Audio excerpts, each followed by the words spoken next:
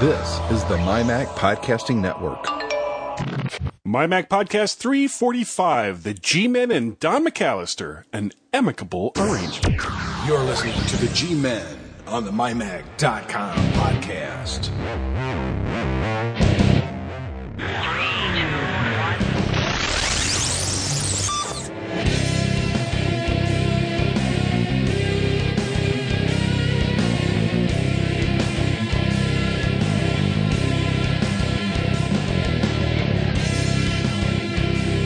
And welcome to the MyMac.com podcast. This is number 345. Now, last week, we were supposed to have Don McAllister on, and some things went awry, as they say. So I think we're going to make up for it this week. How are you tonight, Gaz? I'm absolutely sponsorific. I was just thinking, actually, 345. Don't they absolutely fly by? Yeah, because I think we started about, I'd have to think back, 284, 285, something like that.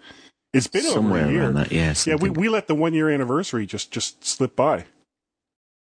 We'll have to do something. Yeah. Well, I don't think we even mentioned it. Yeah. Let's do something. Let's party. Yeah, woohoo! No, we shouldn't really talk about it's party, 1999, and I just got a brand new. Like it's 343. Yeah, I just got a brand new 333 megahertz G3 iMac. Woo!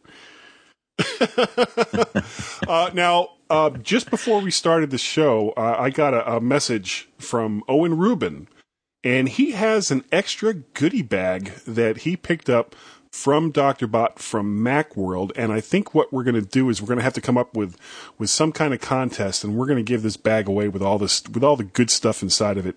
And I don't know what's going to be in it, because I don't know if his goodie bag was different from my goodie bag. We'll see. And what we'll do is it's a lucky bag. It's a lucky bag.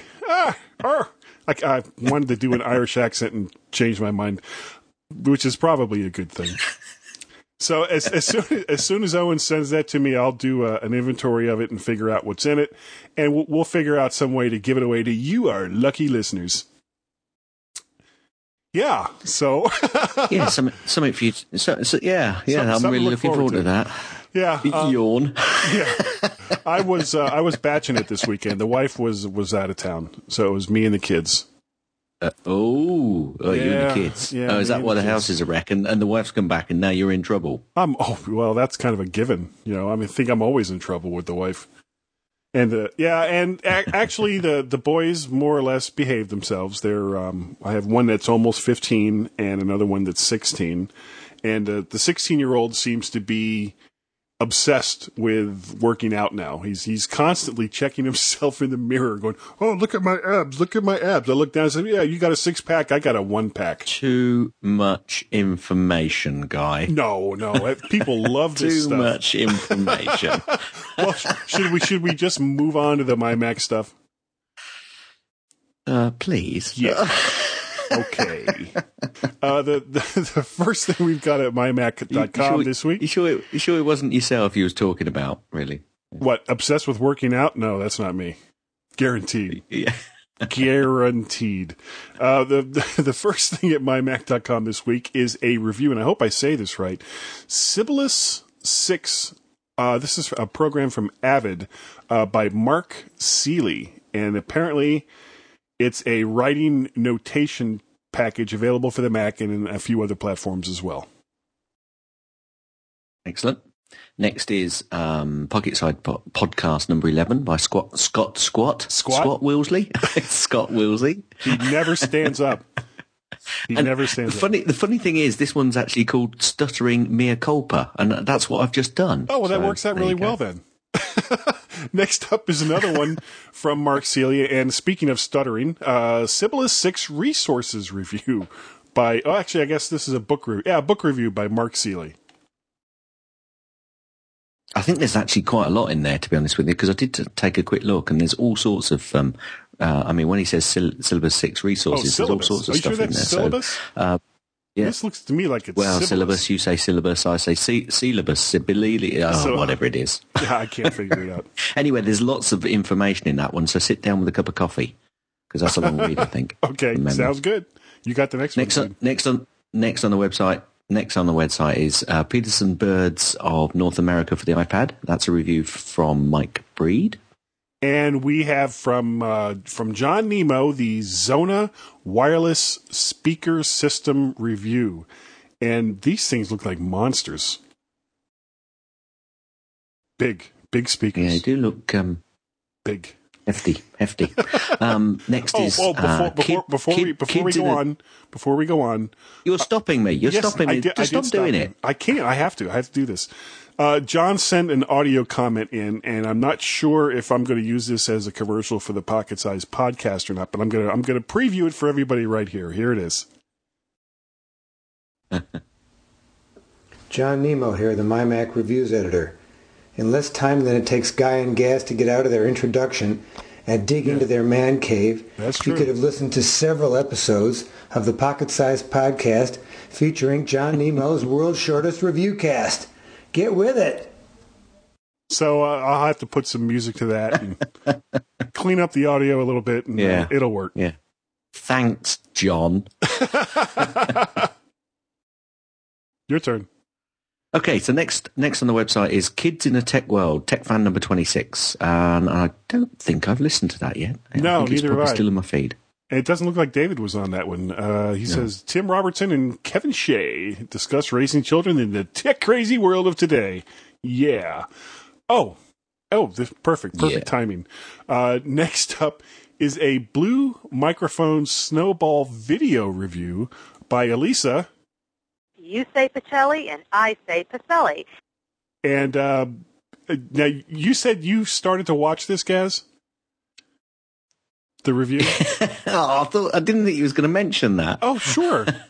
Yeah, I started to watch it, but then I was, basically something else happened in the house, and I stopped watching it. But she was basically going through the Snowball and showing its different options. So, yeah, it's worth a watch. Okay, and last up is, well, actually, this one's yours too. I'm jumping ahead of you, Gaz. You are. I'm just not very happy. It's from John again. Go on, get happy. John Nemo. Oh, he's off. And it's What's Wrong with Adobe Photoshop Elements 9 from Nemo. No, it's Nemo Memo. Oh, I was hoping you'd miss that. No. I see things. I'm watching. We got some feedback this week. This show is really starting off weird today, isn't it?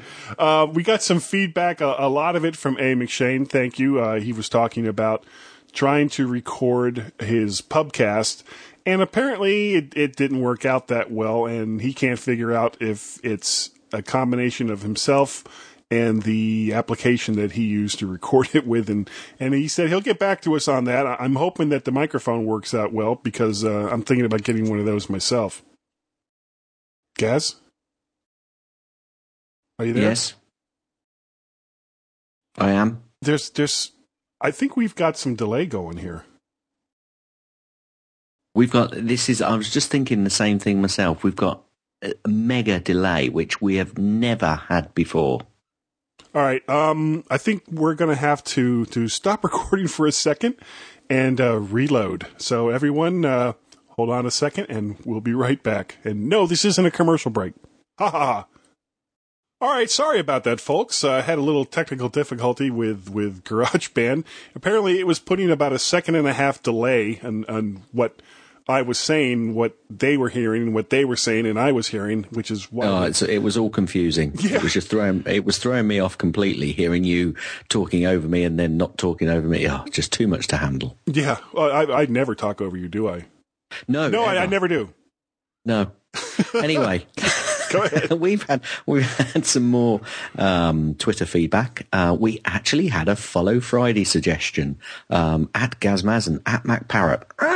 And if you don't already listen to their My Mac podcast, you should do. It's great. It's a great listen. And that's from Sandbagger 13. Yep. Actually, it's Bill Patterson, but don't tell everyone. Okay, I won't tell everyone that Sandbagger 13 is Bill Patterson. Thanks, Bill Patterson, who is also Sandbagger 13. And we also had an audio clip from our good friend, Alison Sheridan. Yes, we do, and here it is right now.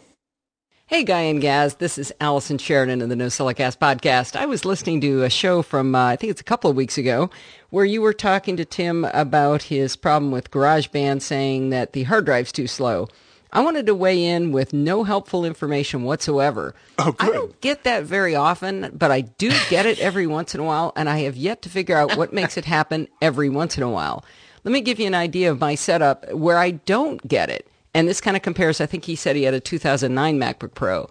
I have a 2008 MacBook Pro running at 2.13 gigahertz, and it's got a 5400 RPM drive, so it's not a fast drive.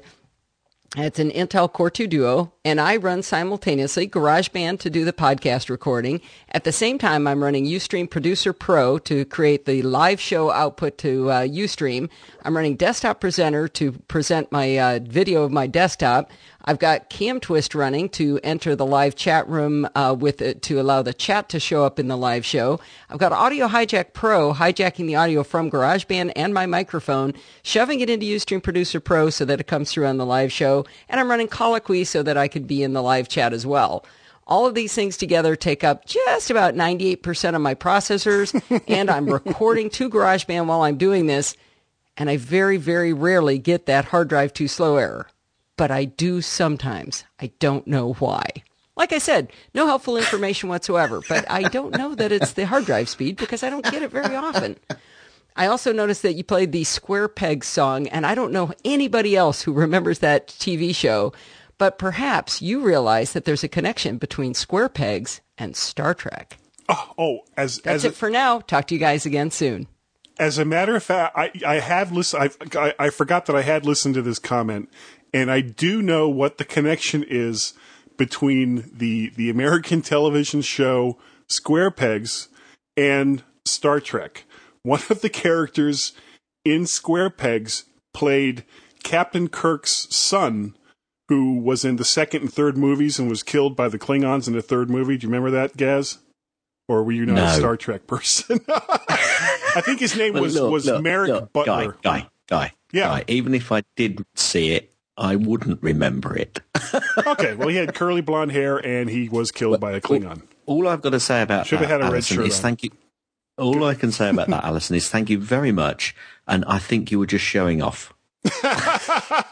Yeah, that's like more stuff than I used to run on my old 24-inch iMac. Where it used to happen, like, 2-3 times a show sometimes. Yeah. I think Alison was just showing off there, telling us all the things that she runs. Anyway, she's got a new MacBook Pro, but more about that another time, perhaps. We've also got some email, I believe, Guy. Yes, from John Baptiste, I think is how his name is pronounced.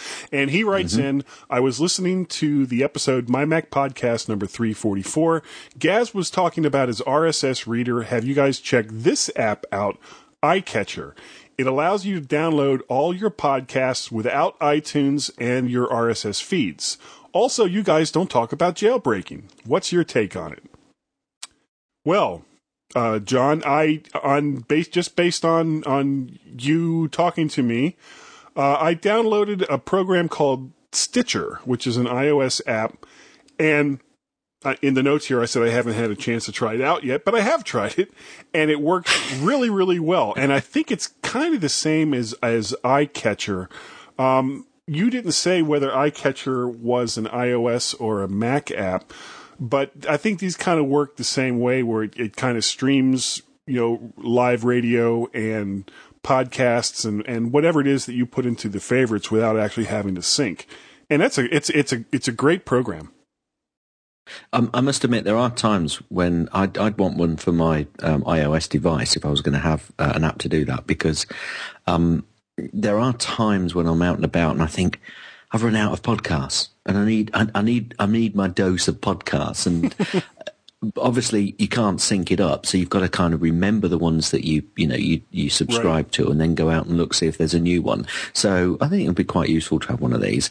As to jailbreaking, I think perhaps we could have a conversation with a certain other person that we might be talking to after the first break. What do you reckon, Guy? Yeah, I think we can save that for there. And I think we are right at about the magic number to take a break. So if everyone will please Stand by to stand by. I just love this thing. We'll be right back.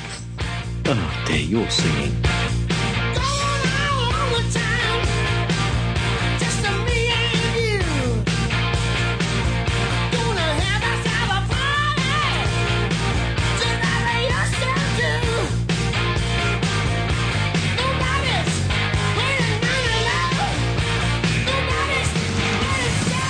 From the MyMac family of podcasts, Tech Fan, hosted by Tim Robertson and me, David Cohen. If it moves air and it keeps you cool, then this is the podcast for you. We cover ceiling fans, desk fans, swamp coolers and air conditioners.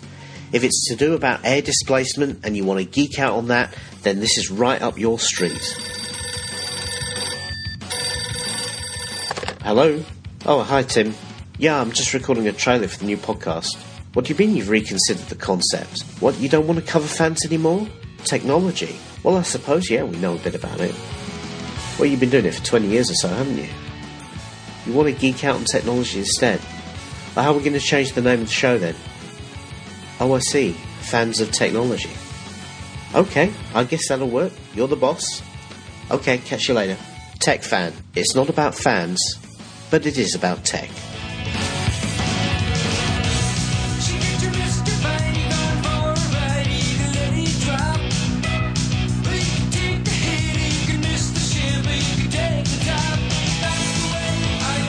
Like an 80-year-old man jogging on a nudist beach. The G-Men on the MyMac.com podcast.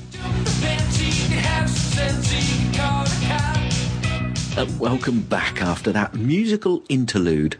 That's what they used to call them, interludes, didn't they? That was the thing. So, and Guy is still with me. Well, I hope Guy's still with me after our early incident with Skype or weirdness, whatever you want to call it. And we also have somebody who's back from a party. Well, I hope he's back from a party. Mr. Don McAllister from Screencast Online. Don, are you there? Yes, I'm here with my head hung low.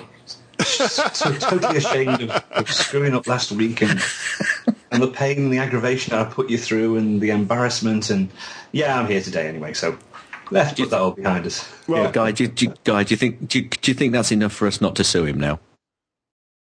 Wait, I'm thinking. Yeah, okay. You're thinking. Okay.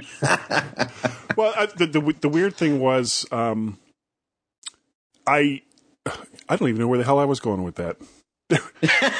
That's how weird it was.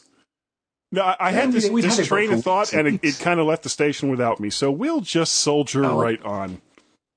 Okay. How are you, Don? Yeah, we are. I am fine. Me and my alter ego are very good. I'm very well. You do Screencast Online, which is a subscription service for now. Is it just Mac, or do you also do Windows applications? It's mainly the Apple ecosystem, so it is really just Mac. It started off as just Mac, but obviously as the iPhones come out and the iPad, etc., I have the occasional foray into that sort of area as well. Not so much. It's still predominant. I would say it's probably still about 80% Mac applications and the Mac OS, and then about 20% of iPhone and iPad stuff. But that might creep up over time, because I think we're all starting to use the iPhone and especially the iPad more and more these days. And there's so many great applications coming out for them now, and there's lots of integration as well. It's not just a single iOS app now. It's sometimes you have a Mac client or a web service. So there's a lot of stuff to cover now.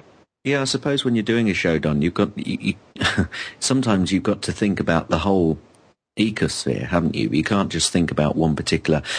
Like I remember when I started watching the shows that they were very specific, or you were aiming them more specifically at the iLife range of apps, and you would there was very specific shows about those particular apps, and that was kind of it. But now, when you talk about the likes of Dropbox, for instance, you've got to incorporate that into not only obviously using it on the Mac, but you've got to incorporate it into using the iOS devices, and also mention that it can be used elsewhere within Heaven Well, that's forbid. right, yeah, But heaven forbid people use Windows machines.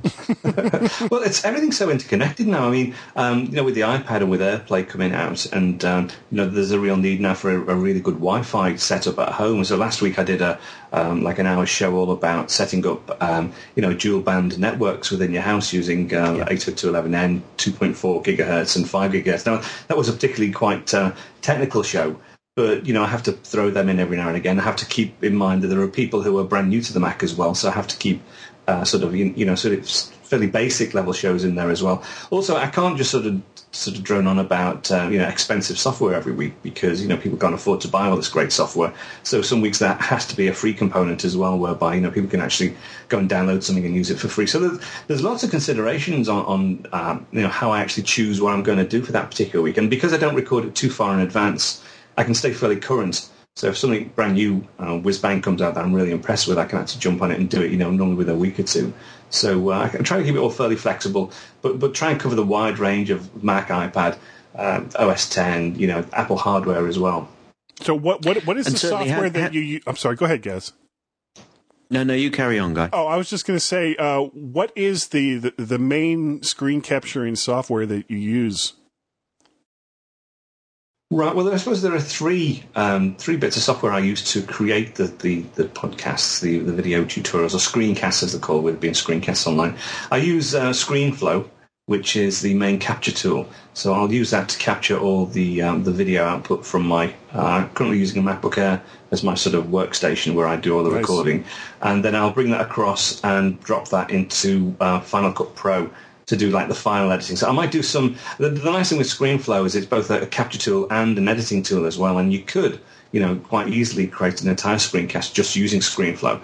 But when I started, ScreenFlow wasn't available. It was some of the very rudimentary capture tools, and I had to use Final Cut Pro. So I sort of got into the using Final Cut Pro as my main tool. So I'll take it out of ScreenFlow, drop it into Final Cut Pro, and then sometimes I'll use a bit of Motion as well, which is another part of Final Cut Studio for effects or for lower thirds and things like that. So they're the three main sort of content creation tools that I use. How do you think your show's changed over the years? I mean, I'd seen a definite change in the way the programs appear. I mean, there are a lot. The professionalism of them now is just superb, and I'm not just saying that because you're on, because I do enjoy watching them. Thank you for that, and they are very, very slick.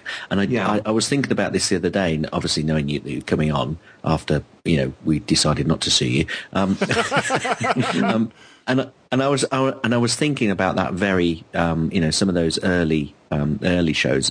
Specifically about iPhoto, because that's pretty much, I think that's the first one I watched, and I just remember the cats being involved in the iPhoto the video clip, and that's right. When I look back at that, and I see the difference now, presumably you doing it every week, you're so close to it, do you see a difference, or do you aim to change something slightly each week, or as you're going on? Yeah, it's a great question. I mean, you have the benefit of actually going back and looking at some of the older shows. I mean, I would never do that. Good grief. I'd be mortified if I went back and looked at the first couple of shows.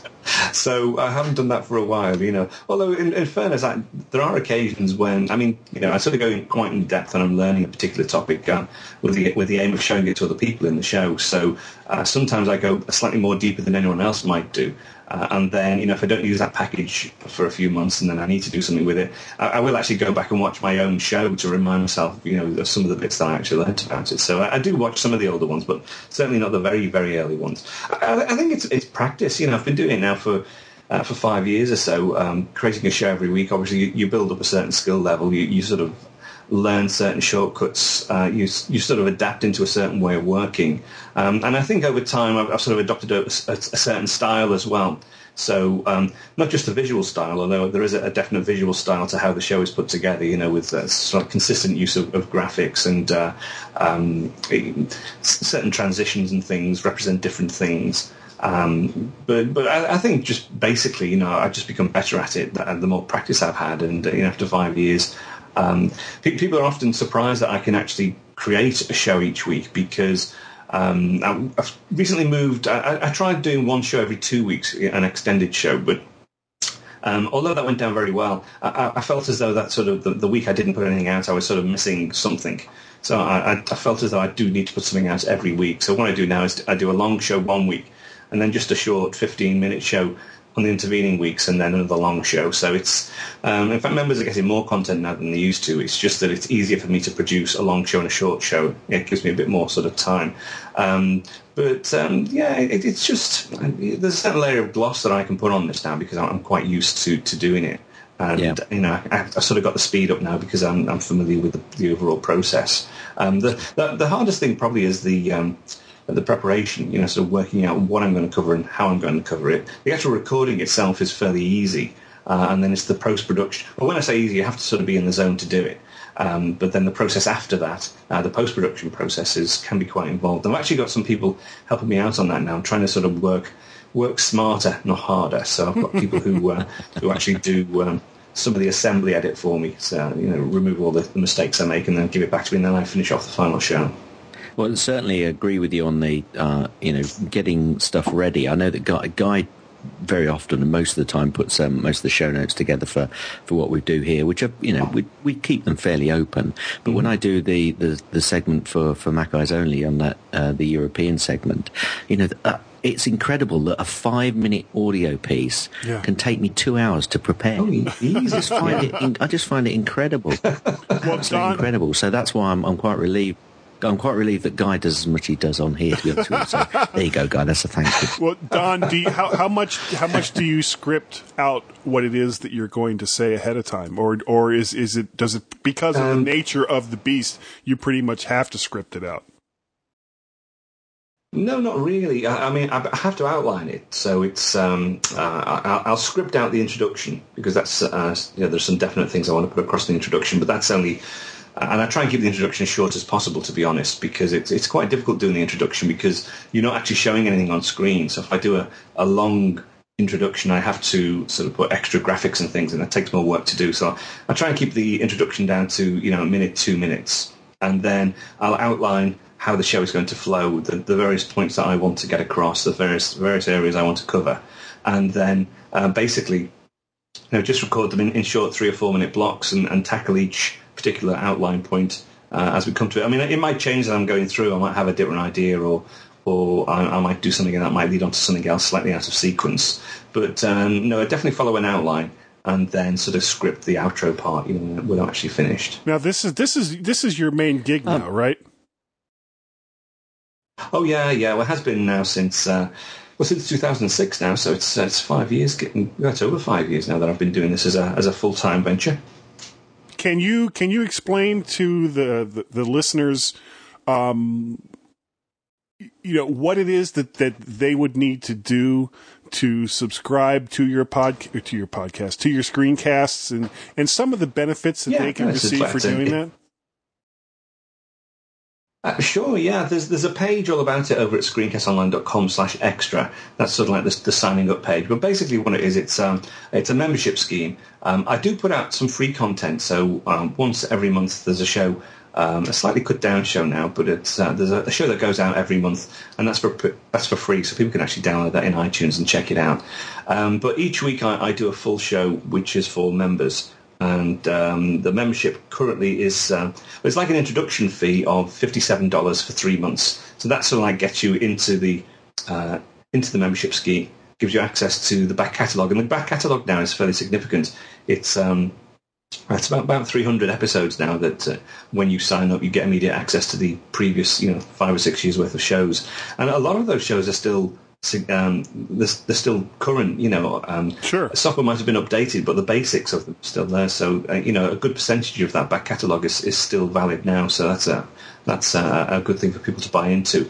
But from that point on, so for 3 months, you then get a show each week, one of the member shows, and that's produced each week and pushed out through iTunes. There's also a members website. We can go and download them from the website or watch them on the website if you want. And then after the 3 months, if you've had enough, fine, you can just walk away from that point. But if you want to carry on, there's a renewal process then, and that's a lot cheaper than the joining fee. That's only, I think currently it's about $12.50 for 3 months. Or if you want to stay a member for longer, it becomes cheaper. So it's $25 for 6 months, and then $45 for a year. So it's a fairly low cost investment, really, and you get all this Mac training every week. And it's all current stuff. As I say, it's near enough an hour show one week and then about a 15, 20-minute show the next week. But, and talking about resources, Don, you've got a fairly active forum on the site as well, haven't you? Indeed, yeah, that's open to everybody. So you don't have to be a member to be a forum, although there is a members section on the forum. But that's great because that's a place whereby you can go to if you have any particular questions about a show that you've watched, or if you want to, ask questions or give more information. Because I don't profess to be an expert in everything. It would be impossible to be an expert in everything. So people do come along to the forums and discuss what's been covered on that particular week's show. So that's a great resource for people to go along to. Like I did a couple of weeks ago, I did a really good show about Handbrake. And although Handbrake is a great tool for video encoding, it can be a pain if you've got multiple files that you want to encode because there's no batch mechanism built into Handbrake. So I discovered a script on the internet, and I taught people through setting up this Apple script to automate Handbrake, how to set up folder actions as well using folder action scripts, and also even how to set up an Apple script as an OS X service. And that was great. People loved it. But then people went away and actually started to edit the Apple script that I showed on screen, and made some nice tweaks and changed it to make it more automated, and posted that on the forum. And that's people can go along and just download that. So, it's a really good service. Yeah. Have you done much in the way with Automator? I don't, I can't remember. I know you touched it occasionally. Yeah, I think there is an individual show about Automator, but I've touched it on. See, again, this is where the integration of Mac and everything comes in. I've sort of touched on it again in other shows. One of the things that I'd like to do, and one of the reasons why I'm trying to sort of make more space for myself, is to go in and change the website so sort of expose more of the content, because it's quite difficult to keep track or even to go in and search all this content to find out just the bits that you might want. If you are particularly looking for some Apple script help, it would be nice to go in and just search for all those episodes that contain AppleScript, or even just the segments of shows that contain AppleScript or Automator type things, and pull them out. Not quite there yet, although there is a search mechanism on the website. But I'd like to spend some time and sort of sort out that side of things. Yeah. Now, I'm sure that we'll get back to a piece of software that you mentioned earlier that you use, but I want to ask you a question. Now, everybody often asks you about your process and what you use and the software you use. Mm-hmm. Now, you're obviously a big Mac fan. I assume that the rest of the family are Mac users as well. Yes. Okay, so what sort of software did they use? That's a good question. Whatever I tell them to use, basically.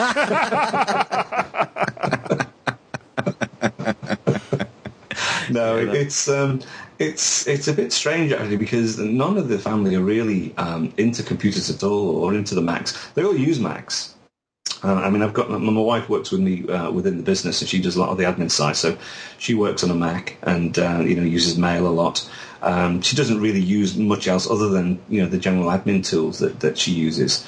In fact, I hate to say this, but she actually likes Microsoft Office on the Mac, which she doesn't like it, but that's what she's familiar with. So she uses that. I know. I've tried to get her over to Pages. I've said, look, it's so much easier. Look, it just works, but no. Well, is she sharing a lot of documents with other people? Images around them. Is she sharing a lot? No, not really. So again, it's all sort of in-house stuff. So there's no reason. She's just familiar with it. So that's. Before we go any farther, my son and daughter both. I'm sorry to interrupt, Don. This thing, we're having delay problems again. So I'm okay. Once again, I apologize to the listeners. I'm going to have to do a quick stop and a little bit of maintenance and figure out why the heck we're having this delay problem. So everyone, hold on a second. Okay, we are back again, and I apologize to the listeners for this somewhat disjointed MyMac.com podcast. And of course, we are speaking with Don McAllister. At least I hope we're talking to Don McAllister. I'm still here. So just before Guy ruined the recording. Yeah, I know. It's all my fault. Do you think that was a little harsh of me, Don? Sad. Guy is sad. Guy is sad. We were talking about your family using the Mac, and it that kind of seemed to throw you a little bit. But if I think about it, if anybody says to me, "Okay, Gary, So what do your family use? And I'd go, well, actually, Mrs. Gaz uses Word as well. Yeah, there you go. See, it must be. But I'll give her an excuse there. She works in a school, and they just don't know anything other than Microsoft. Mm-hmm. They really don't, which is a real shame. Now, in my wife's defence as well, she used to teach Microsoft, so that's why she knows it so well. So. Okay, but at least she's using it on the Mac, I assume. Oh, she is, yeah. There are no PCs left, and they've all long gone. So my daughter, I've got a son who's at university. He's got a MacBook Pro.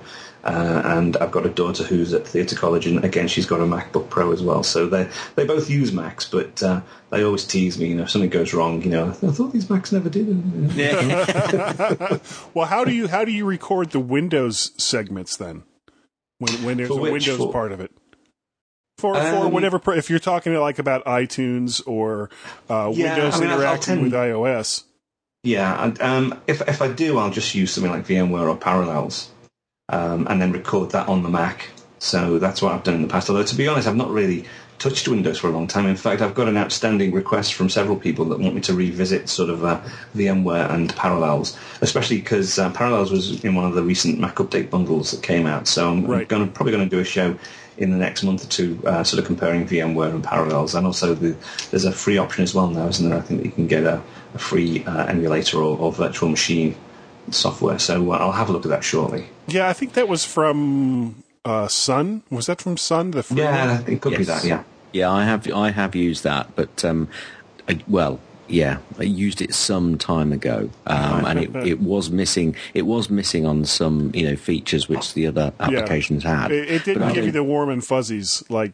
No, but to be honest, But to be honest with you, Guy, I kind of just stopped using Windows. To be honest with you. Mm-hmm. Yeah, well, I mean, I've got 3 operating systems on this particular computer. I've got a Windows 7 partition with Boot Camp that, again, I typically go into it through VMware. I've got the developer version of Lion that I'm still just kind of playing around with, and then of course 10.6.7. Now, you said that you were using Final Cut Pro for like your end result, and I guess you're using the latest one, Final Cut Pro 7. That's right. Yeah. I've been using that for since that came out. I think I started about three or four versions ago. So yeah, we're up to version 7 now. Yeah, and the upgrade path is so weird. It's very strange. Yeah. There's a new version of Final Cut Pro that's said to be coming out, or at least it's going to be demoed at the National Association of Broadcasters show at the Super Meet on Wednesday, April 12th. And the weird thing is, Avid was, and even though that sorry, Guy, on Wednesday, April 12th, I thought today was the 12th and it's Tuesday. Oh, okay. You're quite right. Yes, it's Tuesday. Because I must admit, I believe that it's there's going to be an Apple executive at that Super Meet later today, because I was listening to another podcast. So there's another podcast. Another podcast, and there's lots of rumours about what they might be doing with it. Of course. Well, because Canon and Avid were supposed to also be on stage doing some stuff at this Super Meet. And the weird thing is, why is Avid at a Final Cut Pro users group Super Meet, other than to, I that part I didn't really understand, but basically both Canon and Avid were told to pack their bags and not to bother to show up, because I think Apple is reserved almost the entire time. Are you looking forward to a new version of Final Cut Pro? And what was it? What is it that you'd like to see in a new version?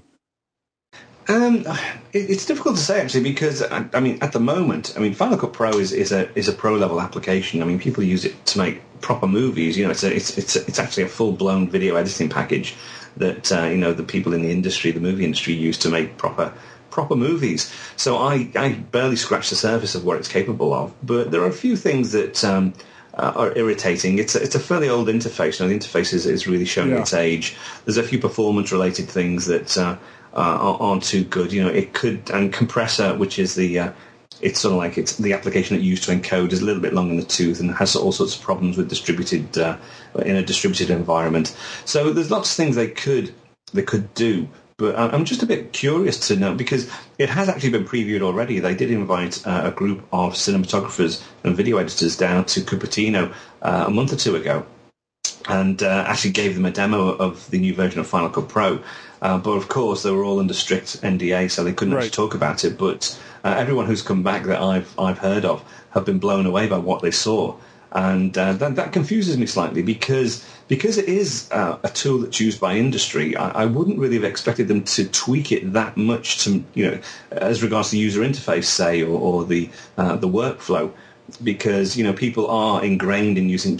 There are people who use Final Cut Pro, 7 days a week. It's their job to use Final Cut Pro.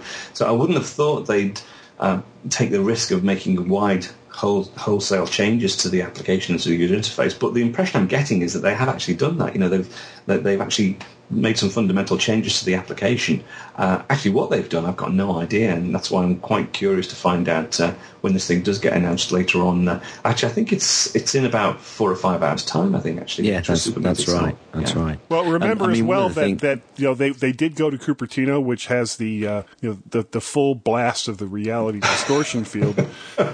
So that as well, as they walk into the room, they go, "Yeah, here, have a chocolate." Have a chocolate. Have a chocolate. There's lots of Kool-Aid there, isn't there? Yeah, very, very much so. I mean, one of the big things that they, I've certainly heard people talk about. I mean, I don't use the application, but one of the big things that I've heard people talking about is they've got to be making it 64-bit. Mm-hmm. Oh yeah. Well, something like this, something that uses the raw horsepower of a machine. Yeah. Yeah. And you figure, Apple is using most of the latest processors from Intel, which are all 64-bit ready. And there's no reason why because at this point, do they even make a machine that doesn't have a 64-bit processor? I don't think so. I would doubt it, to be honest. Yeah, I would doubt it. So they really need to kind of step up and make sure not only that their OS is 64-bit ready, which I believe Snow Leopard was, but you had to kind of when you started it up, hold down some key combination to make it happen. But I believe Lion out of the gate is going to be 64-bit.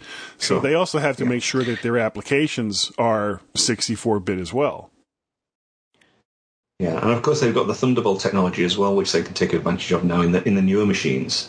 I can see a new range of Mac Pros coming out with Thunderbolt, or because if it's a video editor's dream to have this high throughput interface that will, once they create the peripherals for it, that will give you really fast throughput on drives for encoding and ripping and whatever. So that's going to be fairly exciting when they announce that on the new machines as well. Do you reckon it'll be available through the App Store? I think so.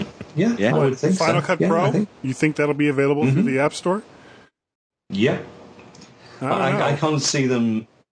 That would be like the most expensive app on there, I bet.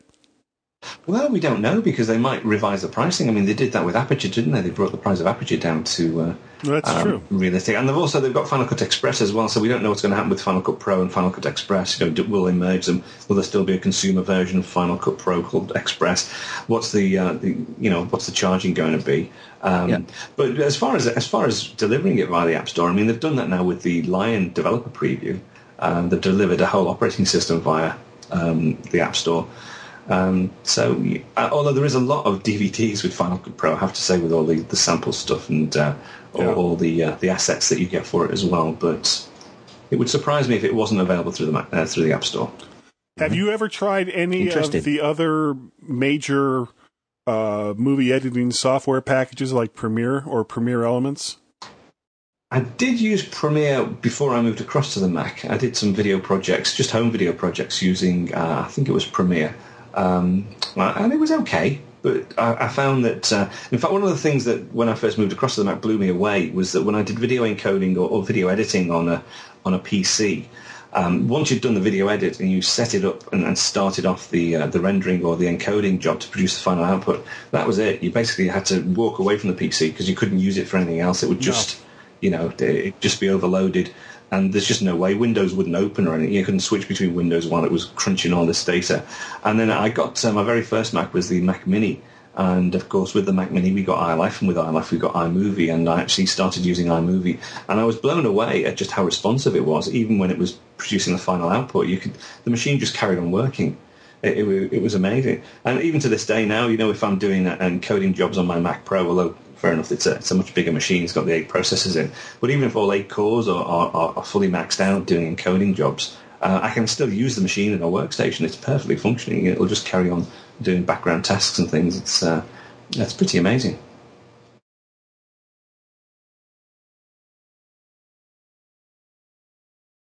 Gaz? Guy? Do you know, I'm so concerned about this delay happening again now that it's kind of got us into a grip. It's got us into a power grip. Yeah, it does. It is seriously messing with our heads. Why don't we take a break and get our thoughts back together again? And we'll be back with Don. We have a few other things that we're going to talk about. And we've still got to talk about jailbreaking. Yes. That is going to come up in the next section. So, Gaz, you want to take us out? Yes, stand by, and we'll be right back. You're having a hard time and lately you don't feel so good. You're getting a bad reputation in your neighborhood. It's alright, sometimes that's what it takes. John Nemo here, the MyMac Reviews editor. In less time than it takes Guy and Gaz to get out of their introduction and dig into their man cave, you could have listened to several episodes of the pocket-sized podcast featuring John Nemo's World's Shortest Review Cast. Get with it! Home in the valley, home in the city, home isn't pretty, ain't no home for me. Home in the darkness. Frantically looking up the plural of defecating, the G-Men, on the MyMac.com podcast. Home I'll never be. Burn out. And welcome back to the third segment of a very, very odd show, which has absolutely nothing to do with our guest and more to do with my particular setup. Don is not odd, or at least glad you said that. I know of. You're not odd, are you, Don? No, try not to be. Couple things to talk about. First up, there was an update to GarageBand for the Mac that allows it to import iPad GarageBand band files. Have either one of you had a chance to play around with GarageBand for the iPad?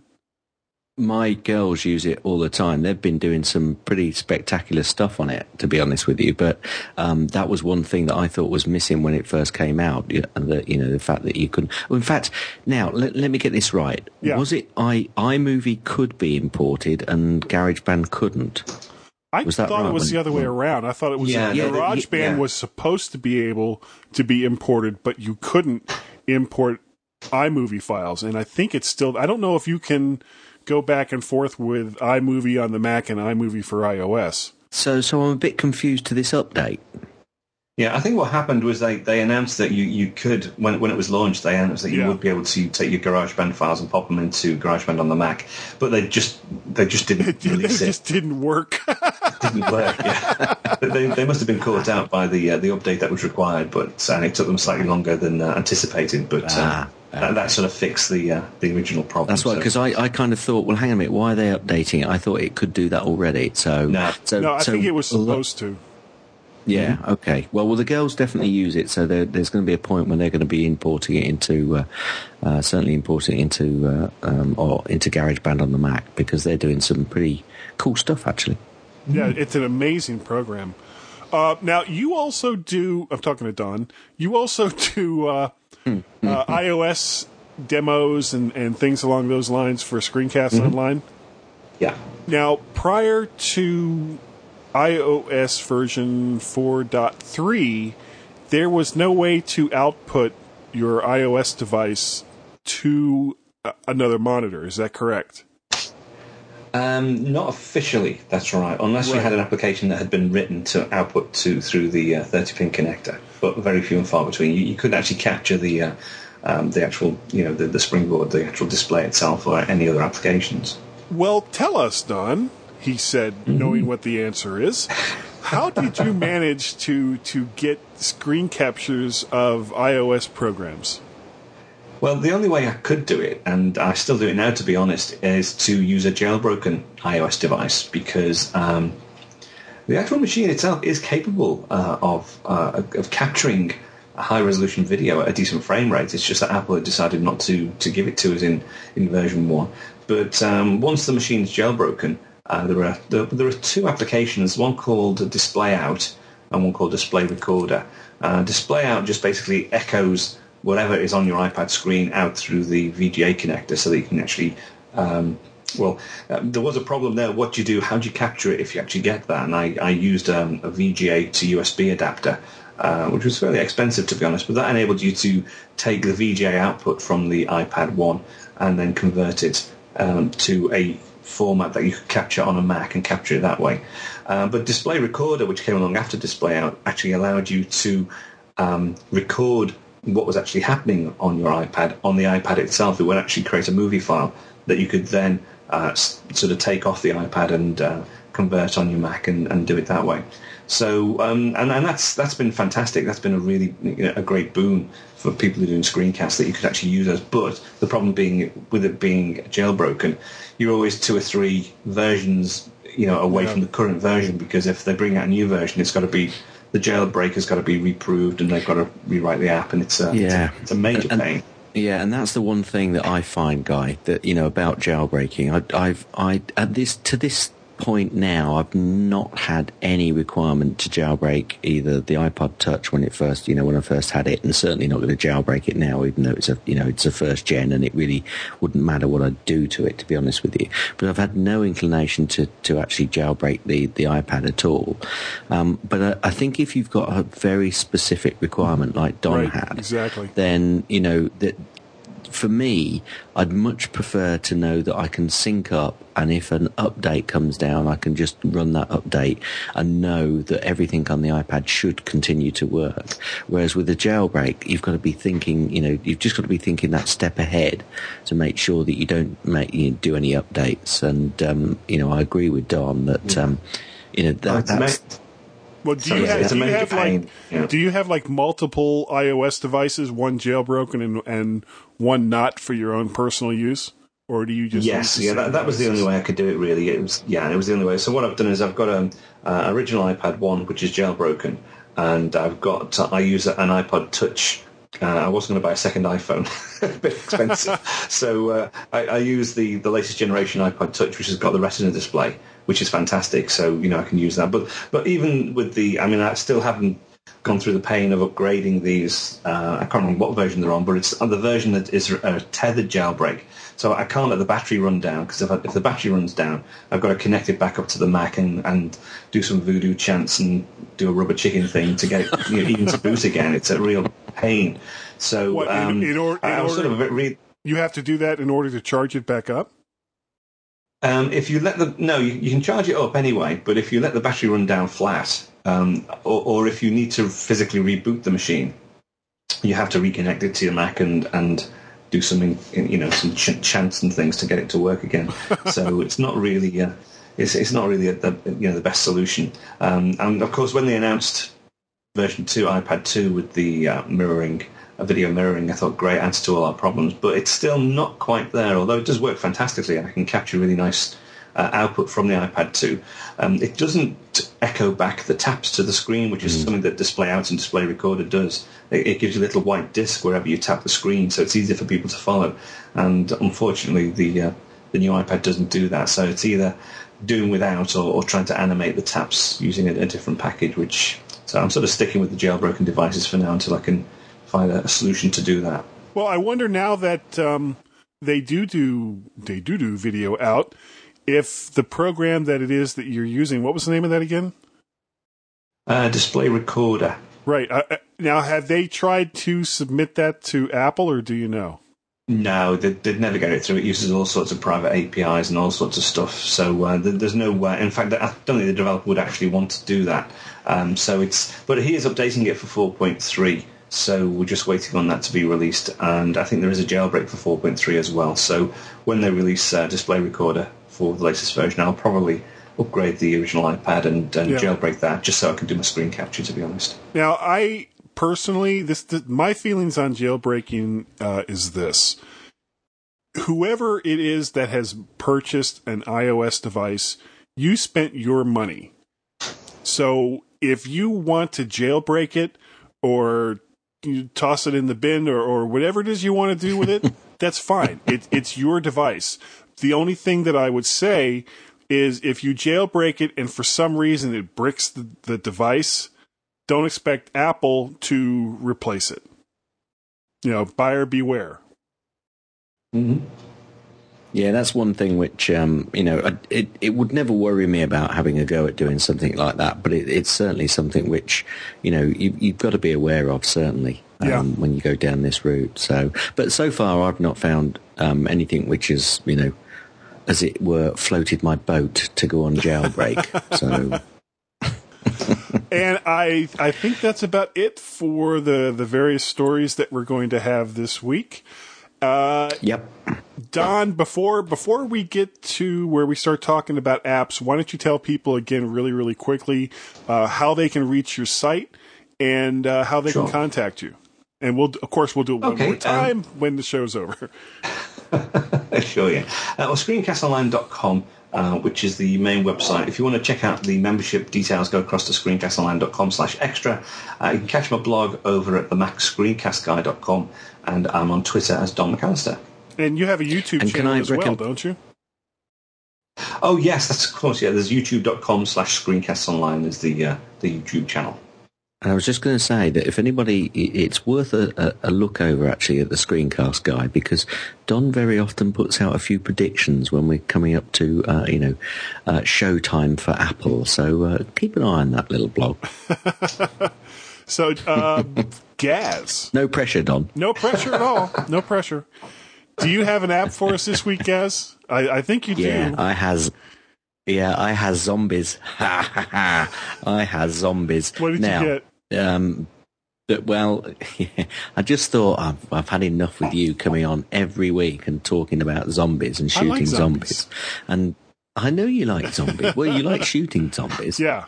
And so I heard an app called Stupid Zombies was mentioned on yet another podcast. I can't remember which one. I listen to far too many podcasts. But there's an app which it's basically got a free version and a paid version, and the paid version is still only 59p or probably 99 cents in the US. It's called Stupid Zombies, and it's basically what you like, which is killing zombies. But it's a bit of a cross between killing zombies and Angry Birds, to be honest with you. There's a definite likeness. Yes, there's very odd. There's a definite likeness to the way the gameplay. It's more the gameplay is very similar to Angry Birds. But there's a free version, Stupid Zombies. Go take a look, and Guy will be happy because more people will be killing zombies. Yeah, well, as much as I love zombies, I hate zombies. They must die. My app recommendation this week. I don't know if I've picked this one before. It's called Quick Office for the iOS. This is basically, it's an office suite for the iPad. It gives you a word processor. It gives you a spreadsheet program, a PowerPoint editor. You can make PDFs, print files, access slide shares, do all kinds of great stuff. You can link it to a Dropbox account. So if you're on the go and you don't have a particular document, you can pull it down from there. And it's just a great little office app. It's $14.99 at the iOS App Store and iTunes, and that's from Quick Office Incorporated. Now, Don, You said that you have an app as well. Well, it's sort of an app, but it's one of these things I mentioned earlier on, about a lot of these things.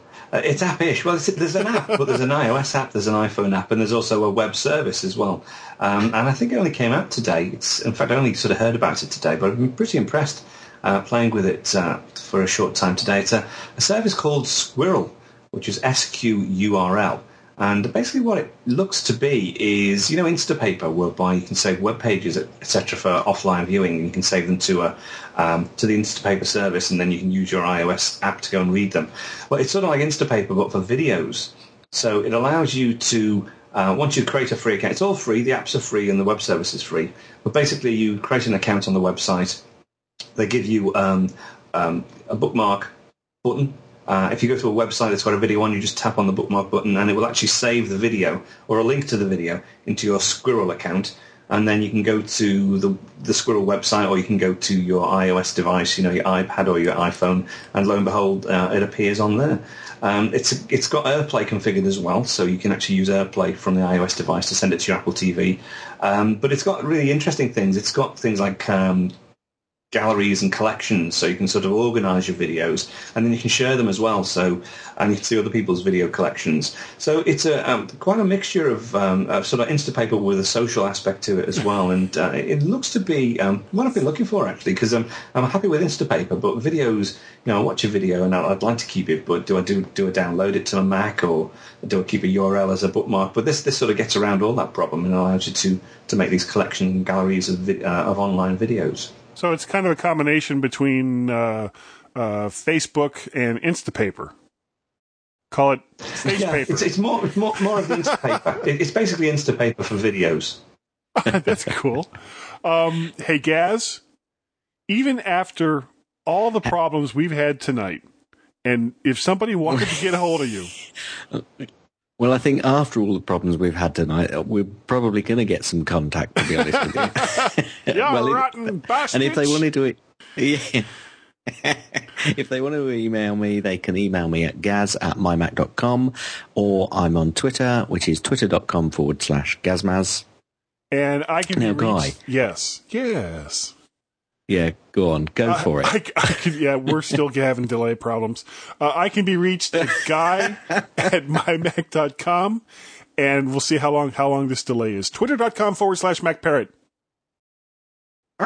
Okay, it was about a second. Yeah, it's still screwing up.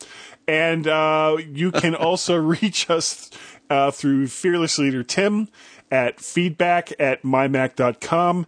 And we have a Skype number.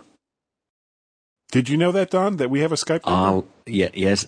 Yeah, no. Don, I bet Don didn't know that. I didn't know that. I'll tell him the number, Guy, shall I? Yeah, please. It's 703-436-9501. And the reason I'm laughing is this delay is just becoming funny now. It's maddening.